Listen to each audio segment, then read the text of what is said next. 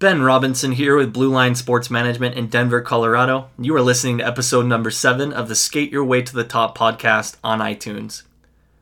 Today's episode features a hockey-specific summary from the 2018 MIT Sloan Sports Analytics Conference in Boston this past weekend.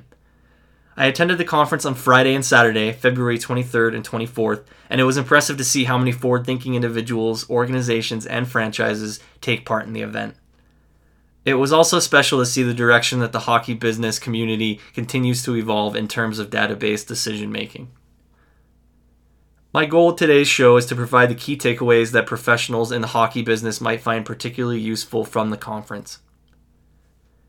First of all, key themes included the sheer variety of analytics applications, the significance of personalized marketing, and the importance of being able to translate analytical insights into digestible communications for the decision-making process.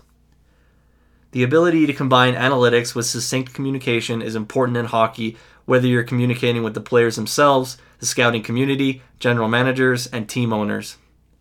Building communication skills is just as important as the actual data analytics.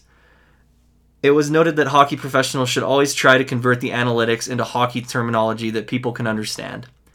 Many hockey people stress the importance of communicating complex results into an understandable summary, highlighting that an analytics staff must be able to educate the decision makers effectively and efficiently, whether you're talking to the general manager or the owner of a franchise. The first hockey-related panel was called Hockey Analytics on the Fly. This was a hockey-specific panel that discussed how data is on the rise in hockey as teams across the NHL build out multi-layered analytics departments. This panel explored analytics from a variety of perspectives within an organization, from the GM down. It also addressed the challenges front offices and coaches face in tailoring strategy to insights derived from actual analytics. Finally, panelists addressed what the future holds for hockey analytics with the advent of player tracking technology on the horizon. The first panelist was Dan Bylsma, a former NHL coach and current NHL Network analyst. He discussed the fact that the amount of data available is absolutely mind-boggling, but that coaches want to know what information is the most important and the most useful. Bylsma brought up the fact that the most difficult thing to do is to utilize that concise data for evaluating their hockey teams and evaluating individual players on the ice. He also noted that in some ways, sharing data with the players can be trickier since it involves condensing statistics down to a few useful data points and not forcing players to rethink their well-honed instincts. But sometimes the best players are the players with the most data. And he also, in this sense, he brought up Sidney Crosby of the two-time defending NHL champion Pittsburgh Penguins. He said, quote, Sid right now is at another level in terms of the information he wants to get.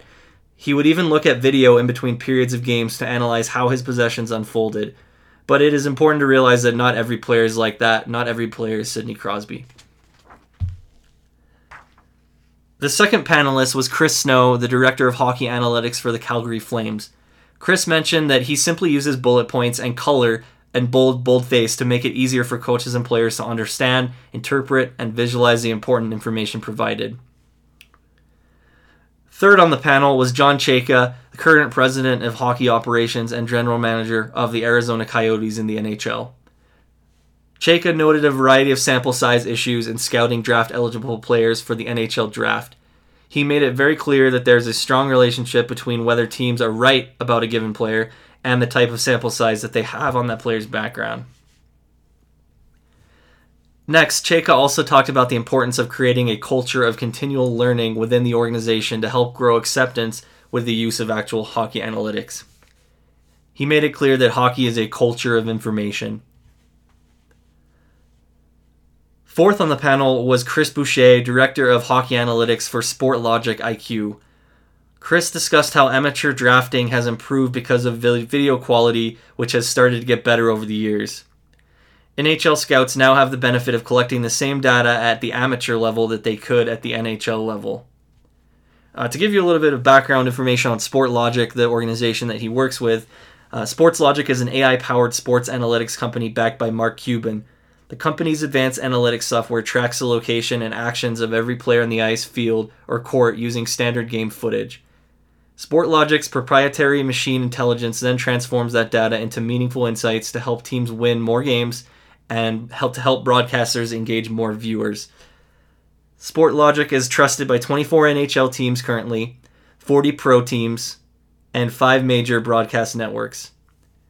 The company was founded by an Olympic athlete and a PhD in computer vision and machine learning. They also had a table outside the conference, which was just a little booth with all the information on Sportlogiq and also with a demonstration on the TV.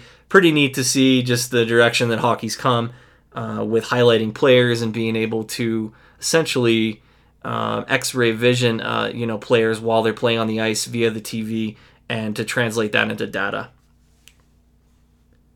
The full panel agreed that it is extremely hard to compare amateur hockey player talent across different leagues. One example provided was a scout or team trying to compare a Western Hockey League player, WHL, to someone playing in an amateur Swedish league in Europe. Obviously, there's a huge variation in all sorts of components, from skill level, talent pool, game quality, coaching, and physical components across these leagues. Chayka noted that amateur scouts are faced with all kinds of failure in evaluating player talent, especially where statistics and data show the full picture more clearly. More importantly, Chayka also pointed out that NHL clubs cannot simply rely on statistics without looking at the player, the person, as the club is bound to make some mistakes. The key point that I took away here from this panel was that betting on people can sometimes be more certain than betting on physical assets. This argument is suitable for the scouting versus analytics argument. Analytics is a tool to use for decision making, but not a means to an end. We all need to remember that it is extremely tough to measure heart, compete, and character, which I believe the most critical in the room and on the ice. Some things you can measure and some things you can't measure. Sometimes the things you can't measure are the most important. Analytics are clearly not an alternative to scouting. They are simply complementary to one another. Next, the panel discussed the largest opportunities for improvement in the analytics applications, which included the following. One thing was the use of MRI data to measure connections between athlete brain activity and performance. Could be a controversial topic with the NHLPA and the players themselves, as there's a lot of controversy around how that data is going to be used to affect the player with decision making. Also, another area of improvement was Chris Snow noted that the importance of advancement and improvement in spatial dynamics, which allow teams to understand which players are making the best passes and which players are moving to the right positions on the ice. Finally, the last area of improvement was Chris Boucher. He discussed the improvements made to analytics for the defensive side of the puck. Spatial data on defensive prowess provides improved information on whether players are better positioning themselves to minimize goals against and opportunities. Another hockey panel that I really took to heart was better incorporation of psychological assessments in sports. Ken Yusko, who is the co-chair of Bain Capital, talked about predicting player performance using psychological assessments. He started by declaring that much of the advantages of a Moneyball type approach have faded, since almost all teams have analytics departments these days. However, he stated that psychological assessments were unbelievably under-leveraged, and he also shared results from an analysis of nearly 2,000 football players from the NFL Combine over the course of 3 years to discuss various psychological aspects that should be considered when we assess athlete performance moving forward, especially for the draft. According to Yusko, the key aspects of psychological assessments include gauging the following: gauging intelligence, which comprises of complex reasoning, quickness of decisions, visual processing, mental speed, the player's ability to learn. Number 2 was personality, which he encompassed with team focus, dependability, mental toughness, grit, stress tolerance, decisions under stress, preparedness, leadership ability, self-control, and emotional stability. Number 3, in terms of key aspects, was need and motives. In other words, the need to compete, a player's need to play, and a player's need to achieve. Fourth and final was the learning style, which means the manner to receiving info, style of learning, and the learning strategies for players. In terms of using the data, Yusko described the importance of integrating multiple streams of data, such as psychological, physical, medical, and past performance, to help the selection process. Teams are basically selecting individual players, testing positional fit, and gauging team fit. This also can help with the player's performance development and help build survivability models to ascertain a player's likely career durability and trajectory. The evolving revolution between old hockey thinking and front office number crunchers is incredibly different. 10 years ago, they would just sit across the table and throw fruit at each other. Now it's a bigger and more inclusive group in the conversation. Today's hockey organizations value good scouts, and we also value good analytics.